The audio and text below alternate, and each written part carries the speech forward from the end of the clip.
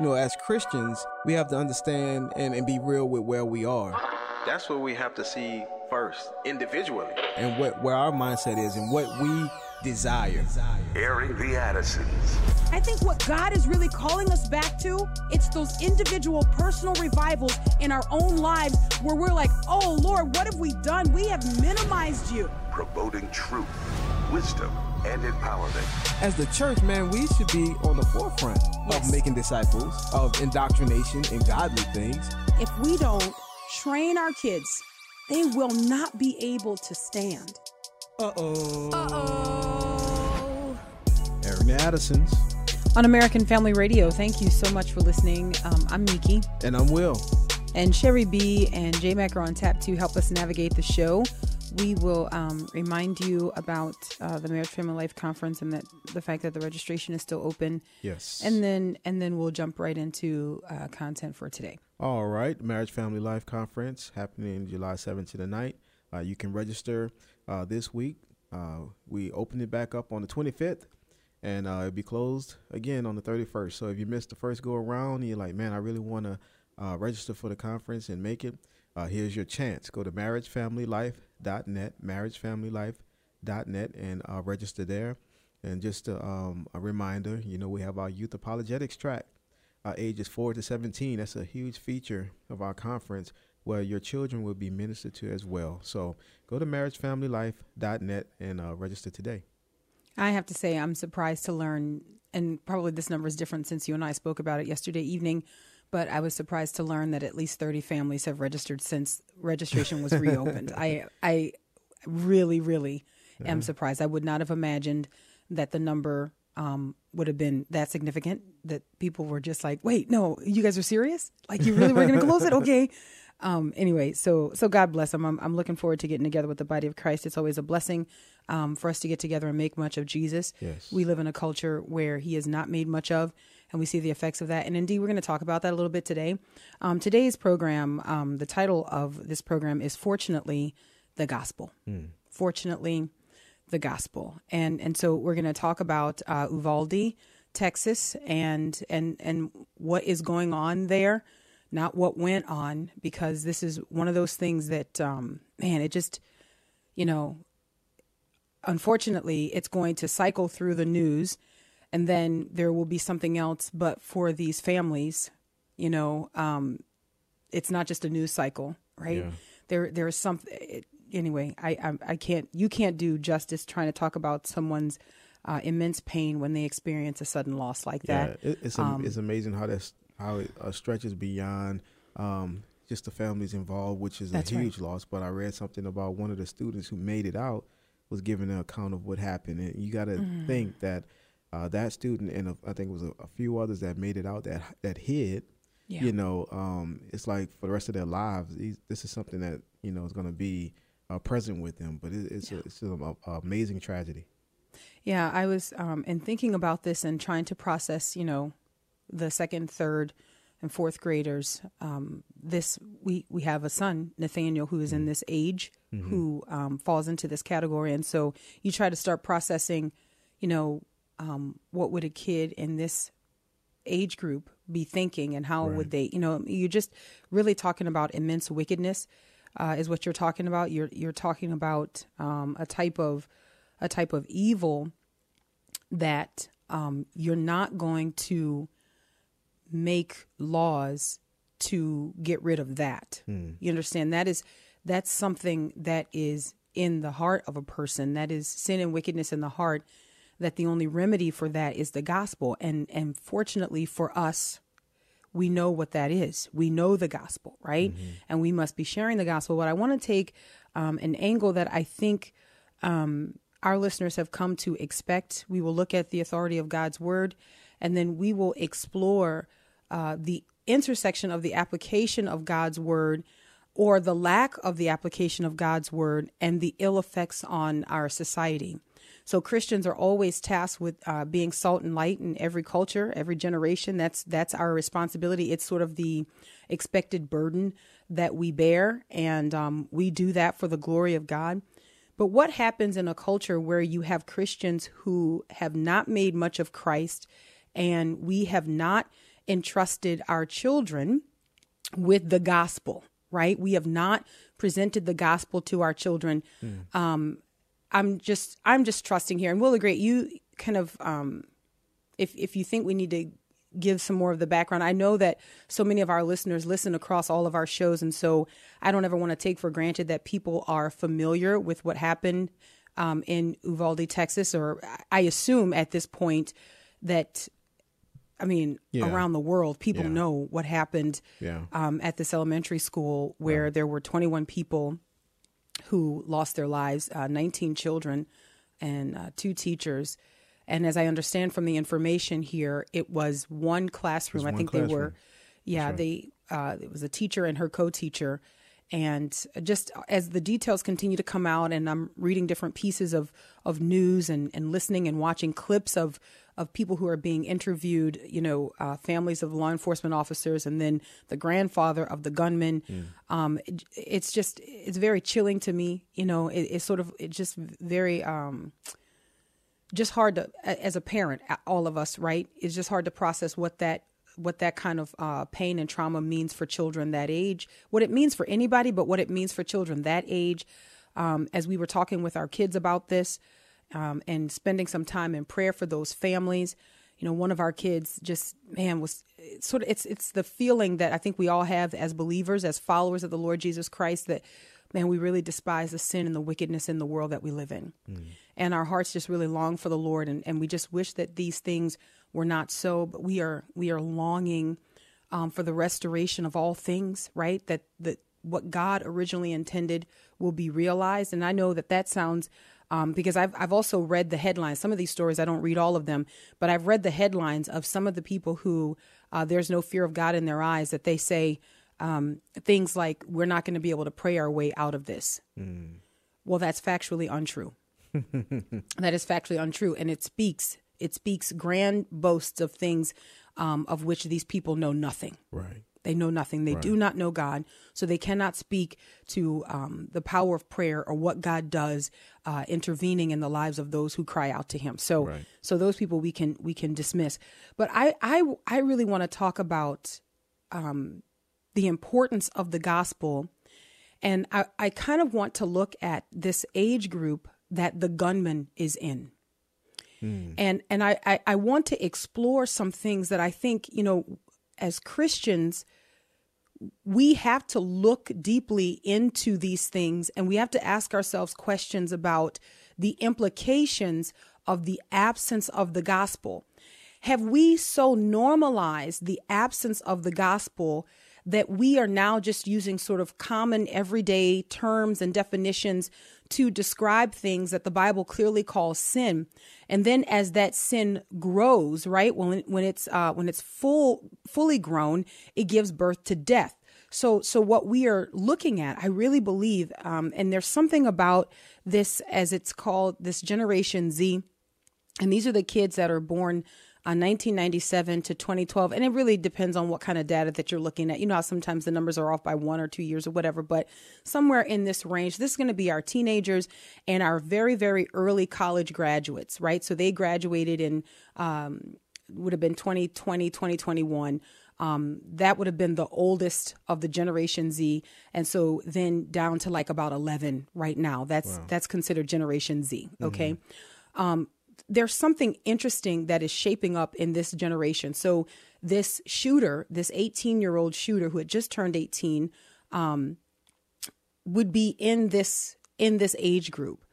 And while we are having conversations about needing to have greater protection for kids in schools across this country, I've heard conversations about being able to have armed law enforcement officers on campuses all across this country, numbering the public schools that we have and what it would take to cover that. And I do believe that there is a need to protect our kids. But I think that in this conversation, there is a piece that is missing, and that is the introduction of the gospel, right? And if anybody is rolling his or her eyes at this point, it is because you do not know Jesus, right? What is it that we claim about the gospel? Yes, the truth is, the good news is that we are redeemed because of what Jesus Christ did, right?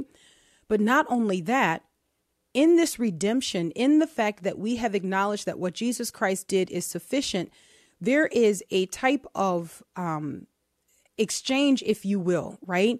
So we are able to get rid of our filth and those things that require God's judgment.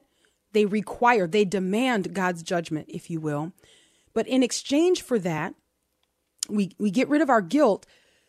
But now the Spirit of God comes to indwell us. And so what does that mean for the believer? And I was talking about this yesterday with a dear sister of mine, and we were just exploring the book of Romans, and we were looking at Romans chapter 6, 7, and 8. And indeed, I want to look at chapter 8 today. What does it mean for the Christian? So, because what I want to do is I want to teach believers how to make much of the potency of the gospel. Like, there are a lot of people who really believe that, like, you do believe that belief in Jesus Christ saves you. You really do believe that. I would not be, so reckless, so as to say that you don't even believe that. No, I believe that people believe that. And there are some people who believe that's sort of like a fanciful hope. They're like, well, I hope that it's true. I believe in because I hope that it's true. So yes, I believe. And so there's, we can work with that. We can grow in our understanding of that. My greater concern is for the people who do not believe in the potency and the power of the gospel to transform us in real time. That really, truly having an encounter with the Lord Jesus Christ produces a change in us that is notable, that other people can observe and other people can see, and where you yourself can say, okay, I used to be like this. I used to think this way. I used to do these things. I used to have these feelings, but now I think this way. I have these feelings and I do these things. And it's really concerning to me that we have lost the testimony aspect of the gospel that sort of like anticipated changed lives in real time, not in the sweet by and by when we all get to glory. What a day of rejoicing that. Well, yeah, that is true. Those things are true. We are looking ahead to that. But in real time, the Bible is very clear that to actually have accepted and believed the gospel and to have the debt paid, right, means that there is a real time change in the life of the believer. I believe that people are neglecting this. And the evidence for this neglect is that we have children who are largely growing up without a clear presentation of the gospel. If we had children who had a clear presentation of the gospel and were able to respond to the Lord's call, right? Come, get rid of your sin. I've already paid the price for this. Come and lay this down, right? All of your living and acting for your flesh, you no longer have to be bound by that. You don't have to be held hostage to the law of sin with all of its demands. The Bible describes sin as a law. So it's like you think of the law of gravity. If it goes up, it's going to fall down. So the law of sin made demands of our lives, meaning you will do these things. You will do these things because you by nature are a slave to your sin. You have no choice. You will do these things. But what did Jesus do? Jesus broke those chains, right? And so he set people free. And so what is the freedom? The freedom now is to not be bound by the law of gravity. That means, like using the same illustration here, that means that it can go up, but it doesn't have to come down. Right? It can go up, but it can stay up because now we're going to defy the law of sin. We are going to break free from those demands made of us by sin. Sin was a slave master saying you have to do these things. And so what do we see now in our children that should cause us great alarm, that really points to a lack of the proliferation of the gospel? We're going to talk about that. I'm going to talk to you about some of the descriptors that would have been used or that are used right now to describe this Generation Z. What is it with these kids? What is going on? And is there a remedy that doesn't involve like tens of thousands of law enforcement officers across this country trying to pack out like 100,000 schools? Like maybe there's something. Fortunately, the gospel, guys, the gospel. I'm not going to get tired of saying it because I believe it. We'll be right back. I love you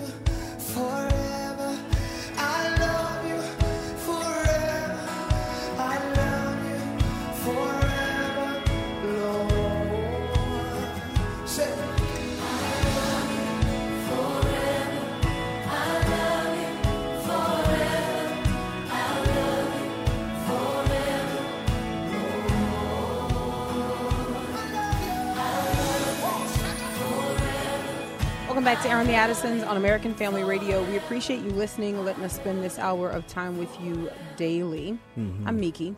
And I'm Will, and that's Ty Tribbett with I Love You Forever.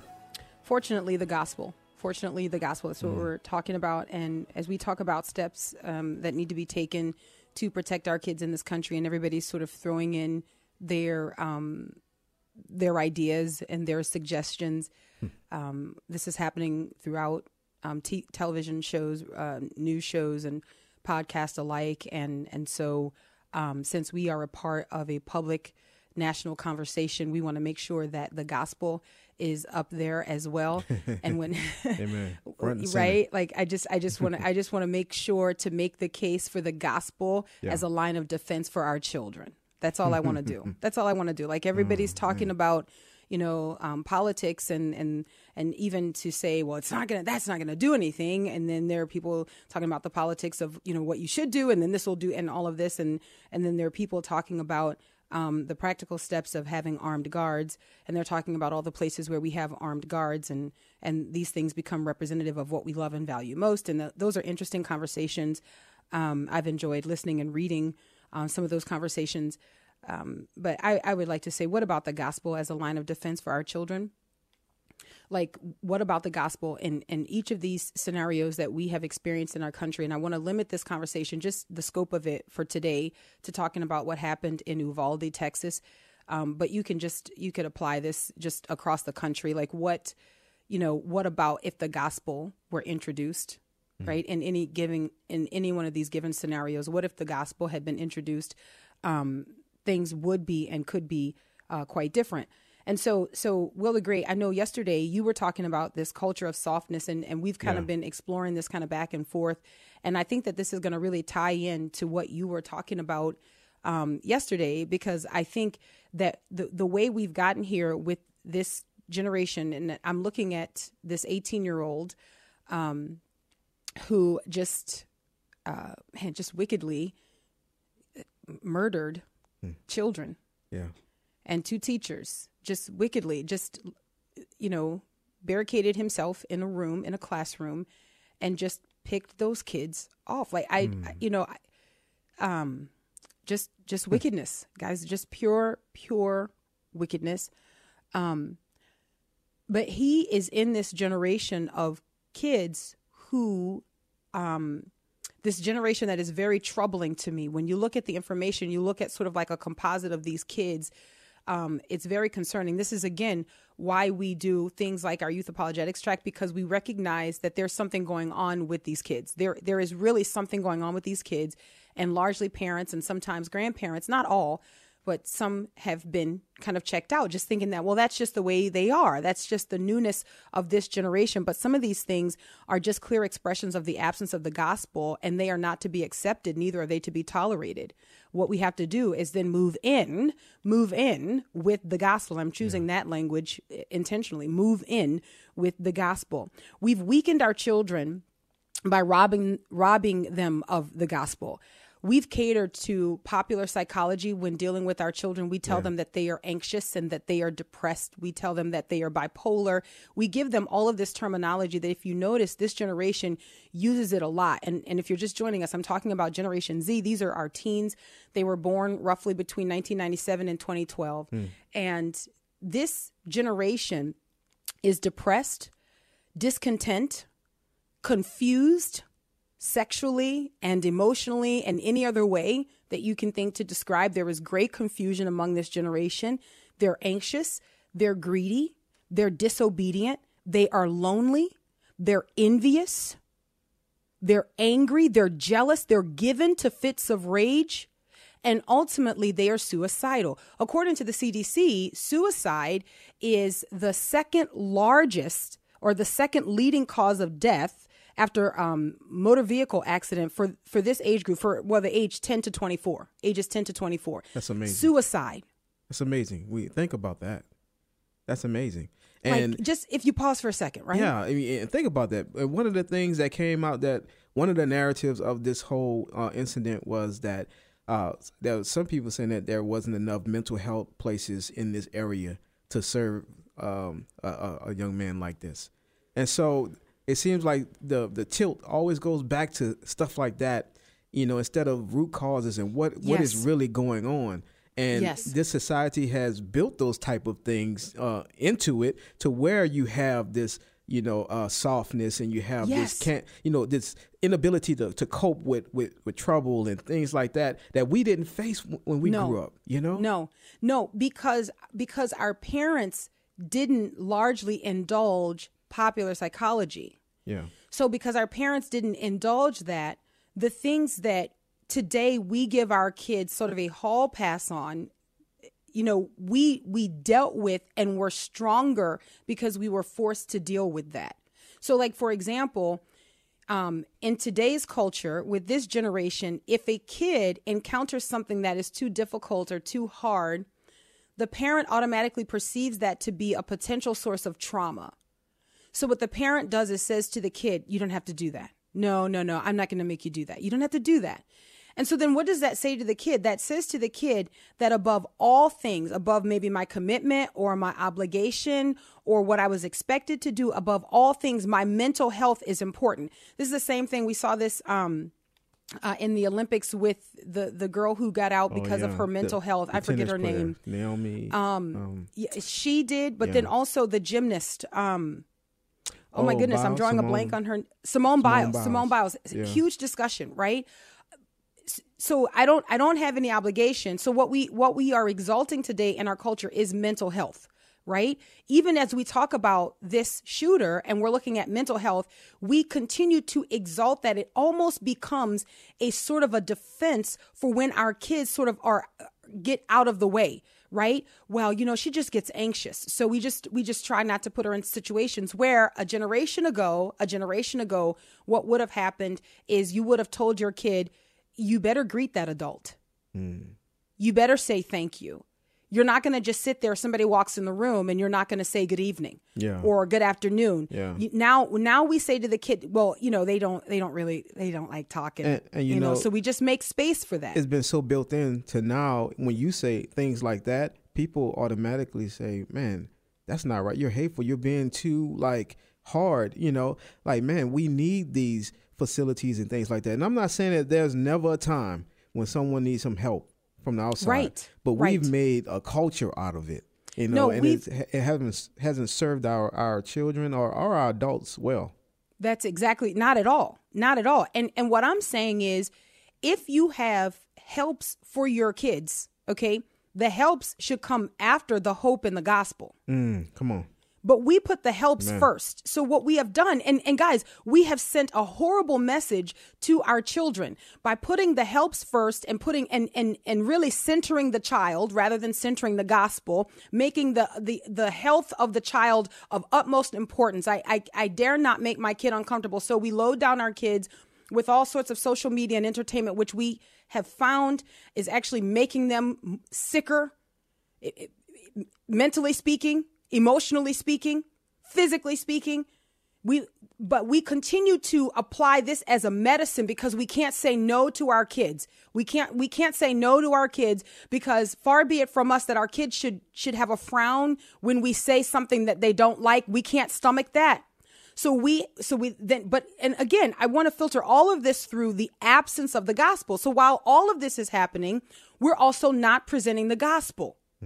So when we are talking about the mind, and I want to talk about this practically, I want to talk about how the Lord, by his Spirit, might lead and might help parents to kind of turn the tide just a little bit here with our children. And I'm talking specifically to Christian parents, because we've got Christian parents who are watching their kids just sort of self-destruct, and then you're just feeding it by giving them terms.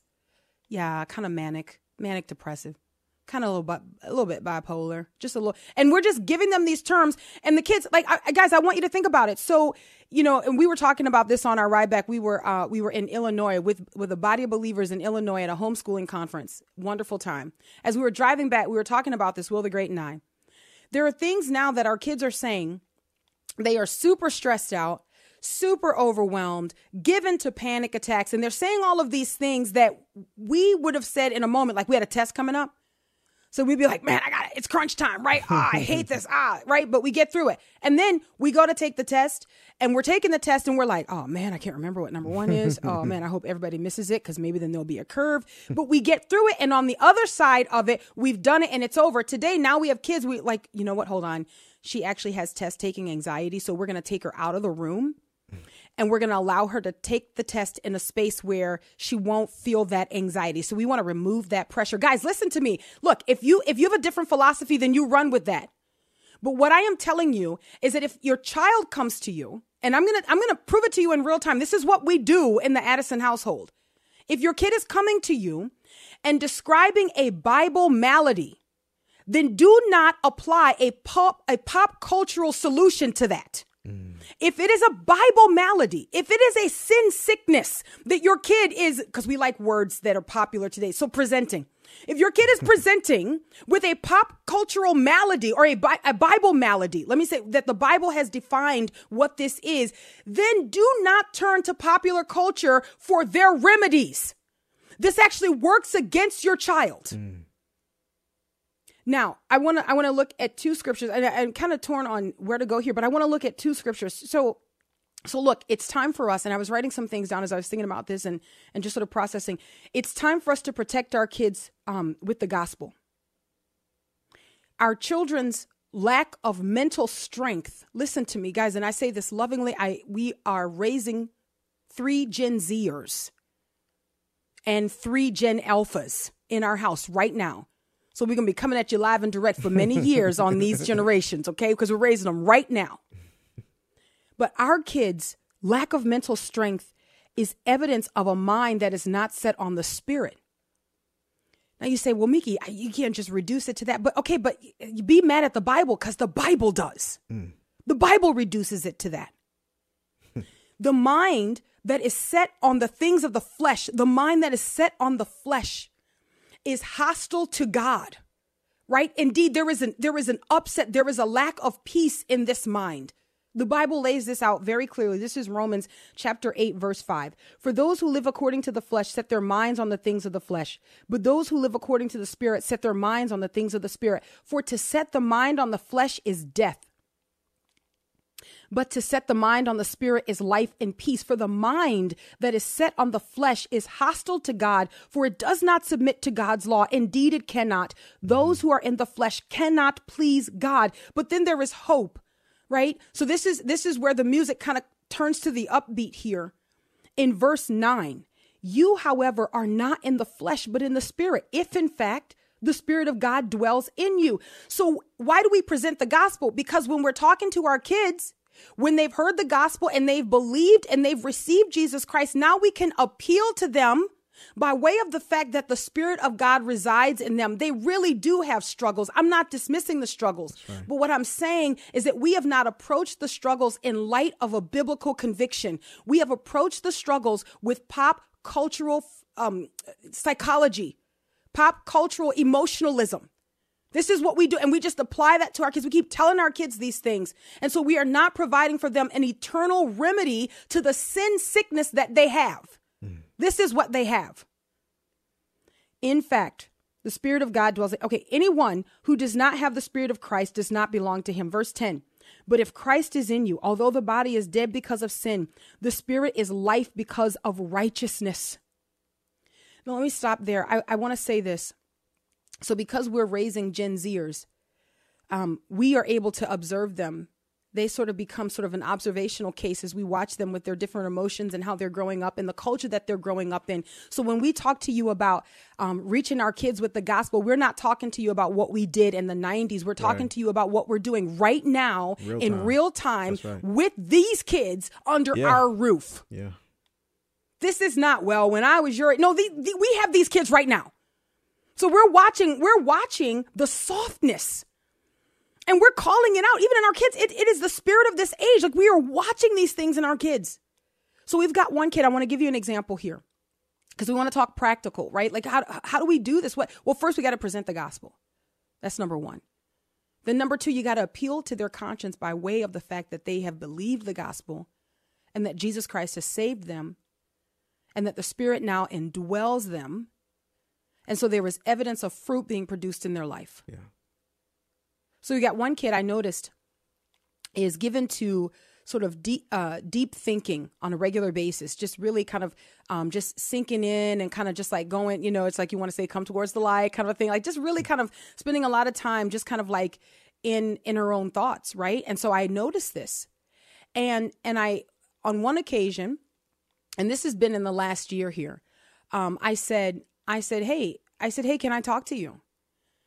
And I said, what's going on? And, I'm just thinking, I said, okay, well, you just need to make sure that you are always filtering your thoughts through the truth of the word of God. So then we have another occasion where I noticed that she's a little bit frustrated, a little bit angry, right? And so I'm saying, hey, listen, let me tell you something. I make myself available to you. When you are wrestling with your thoughts, I want you to come to me. And a long time ago, we used to watch Word Girl.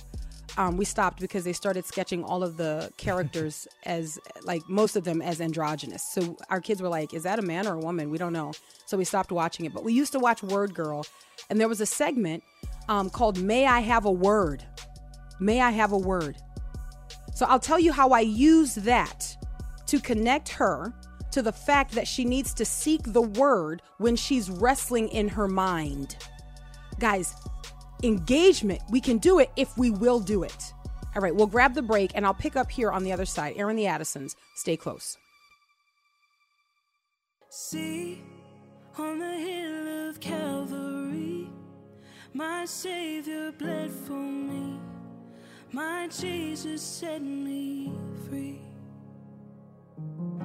And look at the wounds that give me life, grace flowing from his side, no greater sacrifice. What he's done, what he's done, all the glory and the honor to the Son. My sins are forgiven, my future is heaven. I praise God for what he's done. Hello, I'm Bo Handsome, and this is... May I Have a Word? As usual, the player who correctly defines today's featured word will win a fabulous prize. Let's play! May I Have a Word? Yes, you may. So welcome back to Aaron the Addisons on American Family Radio. We are in the thick of it with raising our kids. We've got Gen Z and Gen Alpha. And I don't know if they're going to remain Gen Alpha because sometimes they can go through changes in the names that they give each of the generations. I don't know if it's going to be Gen A eventually. It may have already changed. I don't know. But we're talking about real time. Fortunately, the gospel. Our kids who are in this current generation, the loneliest generation in the history of America, the least religious generation in the history of America. I mean, it's just very troubling. A lot of the information that is coming out or that is out about Generation Z, and looking at the shooter that he was 18, he falls squarely in this generation. They're depressed, they're discontent, they're envious, they're jealous, they're lonely, they're angry, they are given to fits of rage, and ultimately, and this is the saddest, they are suicidal.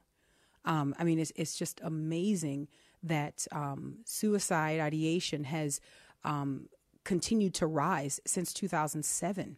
So this is not a new thing. This is not a COVID thing, but it's been on the rise, like ticking up since 2007. I make some connections there and presentations that I do on this. And I think, parents have to notice that. So I'm talking about the gospel thrown in into the ring. And I say thrown into the ring, not like it's on par with all these other solutions.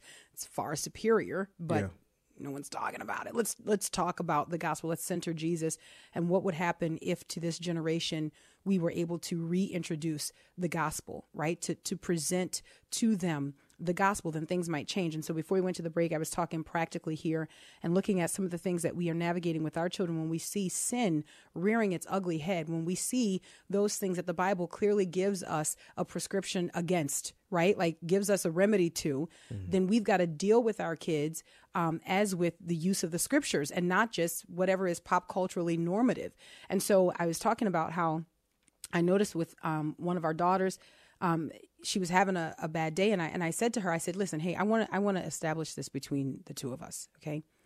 I said, when there's something going on in your mind and you are wrestling with your thoughts, I want you to come up to me and I want you to say, may I have a word? I said, and then you and I, we're going to pull away from everything that's going on, and you're going to tell me what you're thinking, and we are going to go to the scriptures.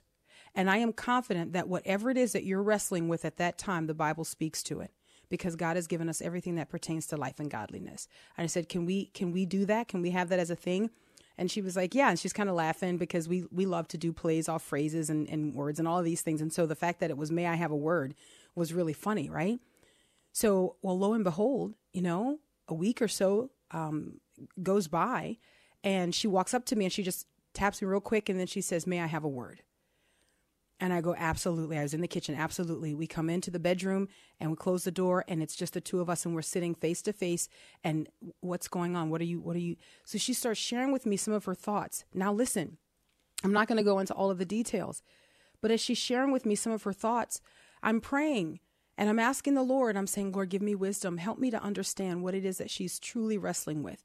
Because sometimes the information that is presented is not the information that you just need to jump on that. Mm-hmm. Sometimes we need to ask the Spirit of God to give us discernment, help us to understand the issue underneath what is immediately presented. Yeah. And so as she's talking, I really sense the Holy Spirit just impressing upon my heart that right now what I am observing is a lack of contentment.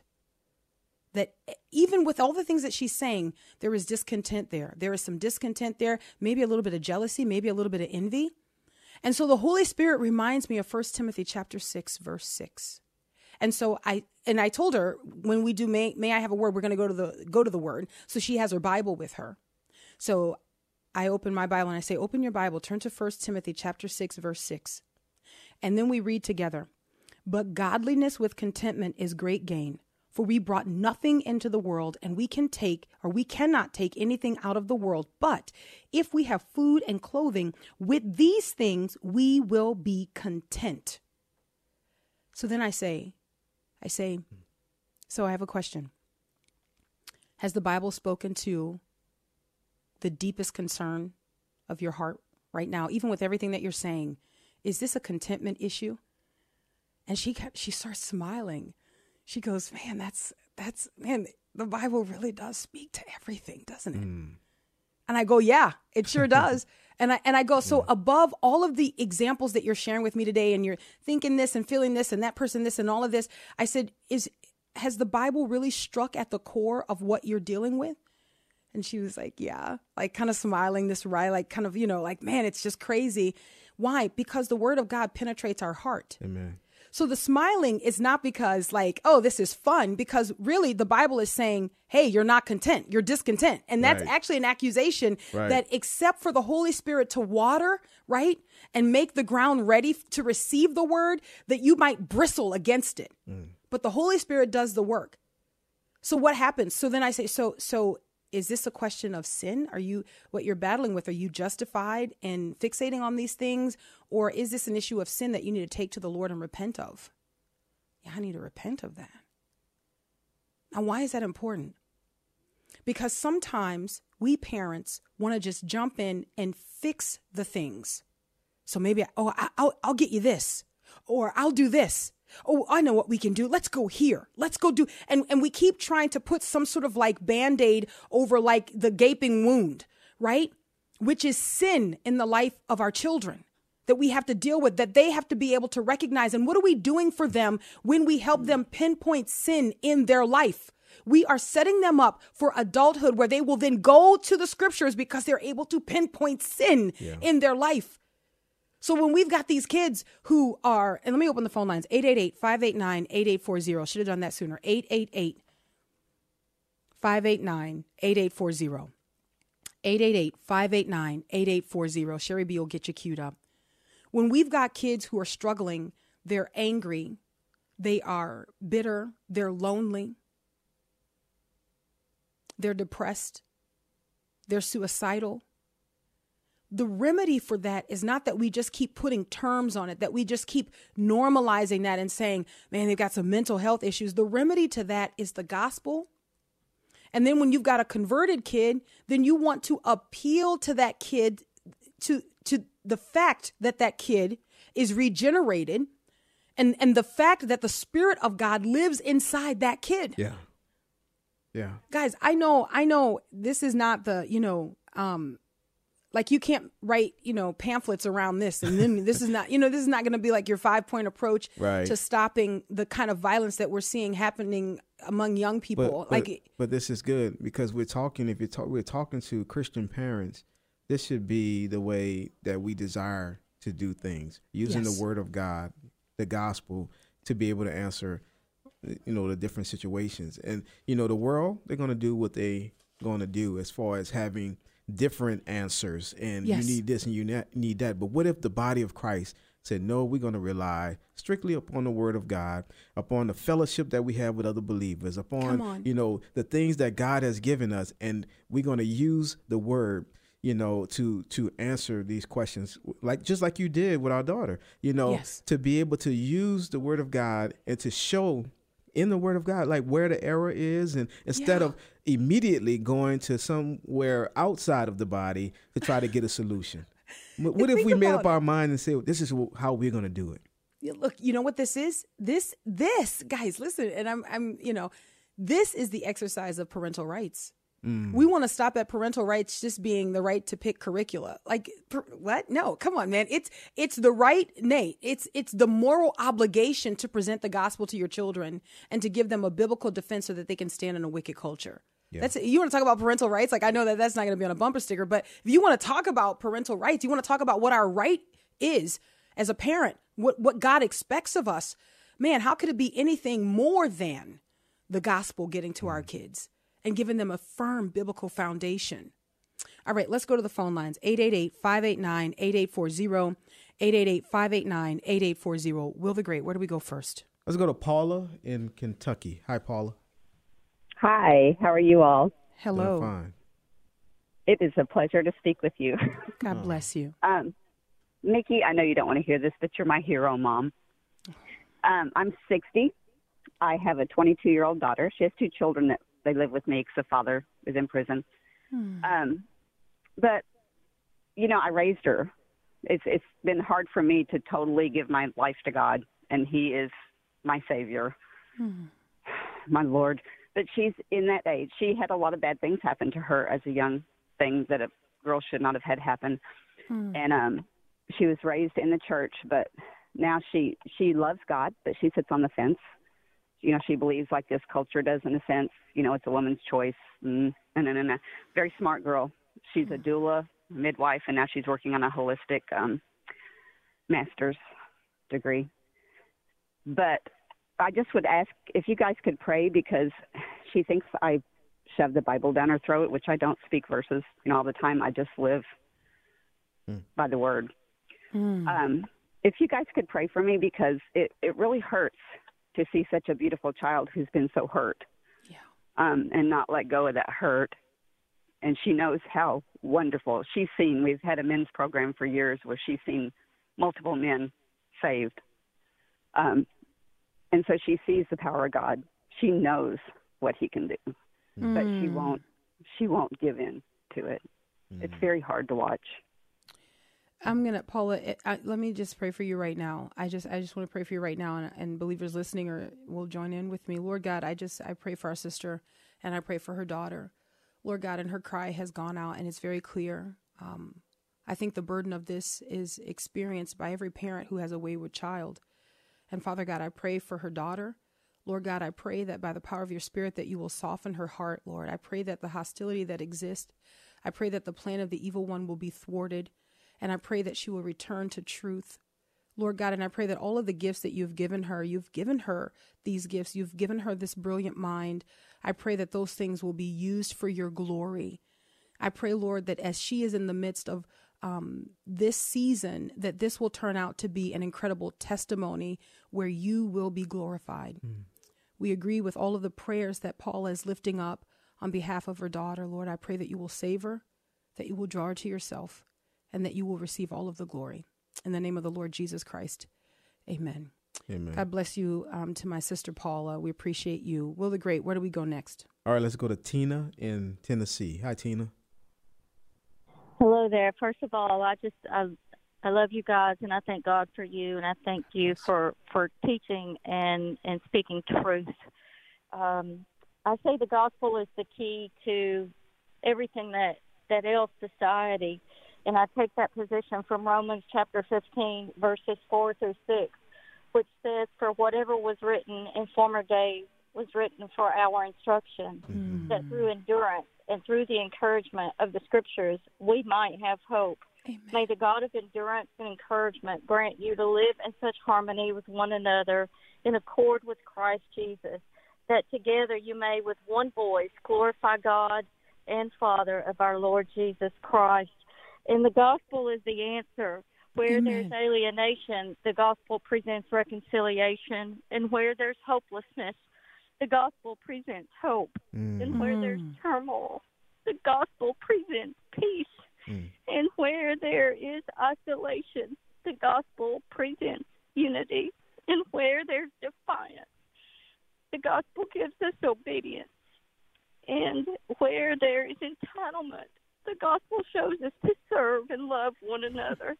And where there's lifelessness and apathy, the gospel gives us new life. And so I just thank God for your program and thank God for the truth that you're speaking. And I pray that for the folks in Texas and all of these other places who have experienced the evil that is just prevalent right now, that they would take comfort in knowing the God of all hope. Amen. Oh, Tina, I have to tell you, I'm so grateful to end on your comments today, because I think that was such a beautiful presentation regarding the gospel. We've got some listeners who will take some of our programs and will transcribe some of them, because they hear something, they're like, man, this is worth like writing down. And boy, I think that last definitely expression there is definitely something that I would like to read again and to share again. So Tina, thank you so much. God bless you. Appreciate you beginning with the word and ending with the encouragement that the gospel is enough. The gospel is sufficient. We're out of time. Until tomorrow, Lord willing. God bless.